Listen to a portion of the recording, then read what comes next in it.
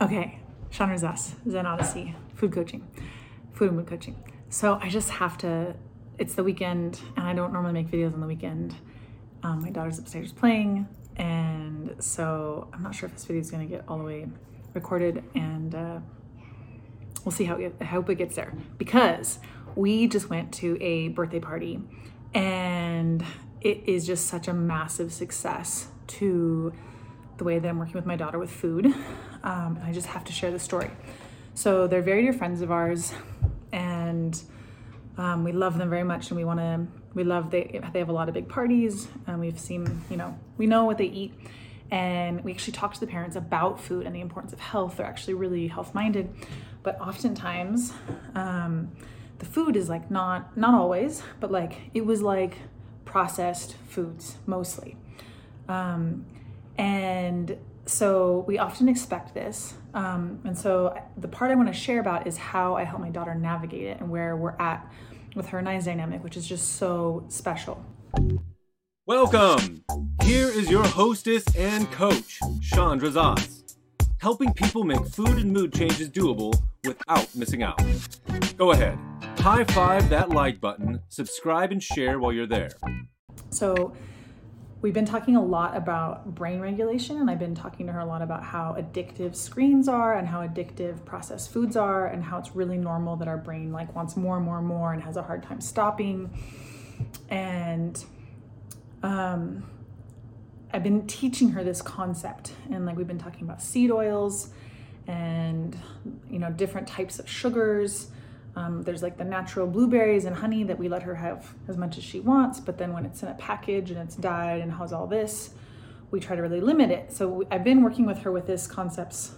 She's almost 6 now, so she's understanding a lot more. It's different than when they're little and you just don't give them options. But now she's at 5-year-old birthday parties and other friends' birthday parties, and there's all of these social dynamics. So she was a little bit more clingy than normal. So we were holding hands walking in, and she wanted to kind of walk around with me. So we walked around a little bit and we saw the food table, and she goes, ugh, all this sugar. And I was like, yeah, and seed oil. And then she said, I don't think I want any. She's like, and there was a big, beautiful cake that was, I'm sure full of a lot of chemicals, but very, very beautiful. And she said, but I'm thinking that I'll have a little piece of cake. And I was like, that sounds reasonable. And we kind of like looked at the different stuff, and then there was like a little bowl of fruit. She had a couple pieces of fruit, and then she went and played. It was like an art studio, so they were like doing art classes and all this kind of stuff. Hello, my friend. How are you? I'm in the Dead Sea, floating in the water. Go ahead and like and share and follow so we can keep in touch. And then partway over, she came over like an hour in, and she was like, can I have like a yogurt or a juice or something? And I was like, yeah, let's find something. So she had a juice. Because for me, it's not about like restriction. It's not about, I don't want to make a rebel. So I'm like trying to work with her, and moderate. And then the cake came, and I'll actually, probably the picture for this video will be her with the cake. And yeah, she waited almost 2 hours. They served it like an hour and 45 minutes into the party. She had 1 box of juice, and then she had some cake, and she was like, all the kids were like going for it. And my partner's like, what's she doing? She's eating a lot of cake. And I say, well, go help her, go be on her team, go offer. Like, she understands that it's hard to stop when processed foods are so addictive and screens are so addictive, it's hard to stop. So like, go offer her help. Does she need help like taking the plate away? And he was like, looks at me and I was like, just go be on her team. And so he goes over and he like leans in. He's like, hey, Khaleesi, you want me to take that for you? And she looks up at him and she's like, yeah, yuck. And she hands him the plate, and he takes the rest of the cake away and throws it away. Because that is part of the process. It's like, even though she knows it's addictive and we've talked about it, so it's like she's kind of clued into it, but still it's hard for kids to regulate themselves, to say no to those really big dopamine hitting things that we're giving them. For us too, it's also hard for us adults. And so I just, I wouldn't expect a younger kid to do this. I think that there's like, throughout her time, we've been working on different stages of these food decisions.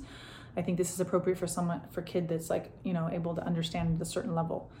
But this is like what I can help you with, is like figuring out where is your kid's level at, where's their brain development, what can they understand. Like when they're little, it's really easy. You just give them healthy, like you have complete control. And then slowly you have to kind of work through the different phases. And this is what I've done with Kalista. There's a story that people recite back to me all the time on the camping story with s'mores, where one weekend she went out with her dad and for a little daddy-daughter camping trip. And a family next door invited them over for a fire and s'mores, and she was interested, and she was like, why won't you have some, Daddy, Abba? And he was like, oh, I know it's gonna make my tummy hurt. And then a couple hours later, she's like, oh, my tummy hurts. And he's like, yeah, remember that s'more you had? And she's like, okay. And then the next 2 weekends later, they were at the exact same camping spot, and a different family invited them over for s'mores. And she just politely declined at 3 years old, because she had that connection of what's making me feel this way. I have to tag on one more story because I'm definitely shooting my own horn. But New Year's Eve, I just think it's really powerful for you parents to understand that like it's possible, and it doesn't have to be restrictive. It doesn't have to be fighting. I feel like I'm giving my daughter one of the best gifts in the world, is like learning how to regulate her brain and learning how to choose and learning how to listen to her body. And so New Year's Eve, we had had an unusual day. We normally pack food with us to go, and we didn't. So she ate a chocolate croissant and a blueberry muffin from Coffee Bar. And then we went to another party. It was like a big festive day. And she didn't really eat much, and she had really begged for a sucker, and she wanted a sucker, and I told her she'd get a sucker that day. And she didn't eat any other food. And when we left the party around 9, she was just like really not feeling well. And we all just had the pukes the week before. So she was like, I think I'm gonna puke. And I was like, oh gosh, are you really sick? And then we kind of discovered, no, it was actually just her belly was feeling really not well from the food. And I was like, do you think about what you ate today? And you think that might be a part of it? And then it was so cute. She's like, will you be my food coach? And I said, yeah. I said, one of the first things is connecting the dots of like noticing which foods make you feel off, but that does come after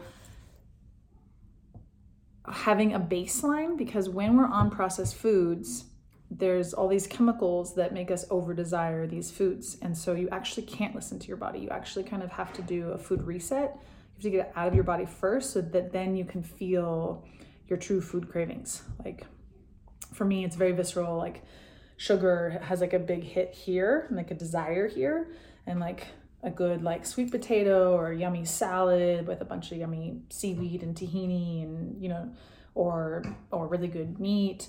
I get this like lower in my core body, like, yes. So it's a different place in my body than sugar talks to me. So yeah, once you really do a food reset and really get off processed foods, then you can start listening to your body, which is really cool. And you can also feel the difference of like, oh, okay, how does this food make me feel? How does this beer make me feel? How do these grains make me feel? Because then there's all this individuality of like what we function best on.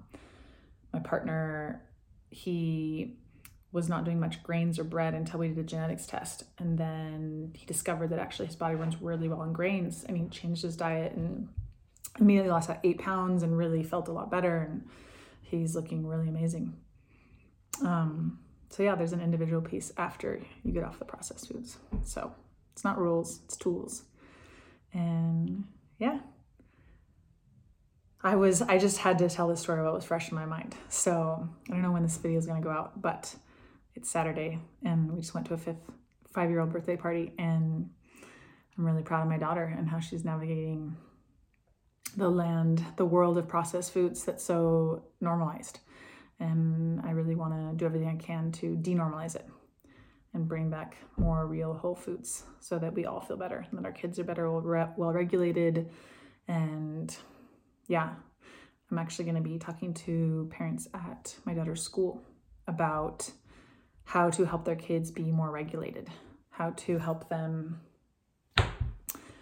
show up like the good kids they want to show up as, which has to do with like movement, body movement, types of screens, educational versus highly stimulating, which really messes with focus, and then food, and how different foods allow our brain to be really clear and focused and productive. For adults, same thing for kids. You give them a bunch of donuts and candy and highly processed foods, and then colorful candy snacks. It's like, of course they have a hard time. Like, of course they're bouncing off the walls. Of course, like, I don't know, and then sit in your desk and behave and learn. I just feel like we're like making it so hard on them. So I'm working with our school at trying to get understanding of the connection of food and focus and kids' abilities to learn and self-regulate. Yeah.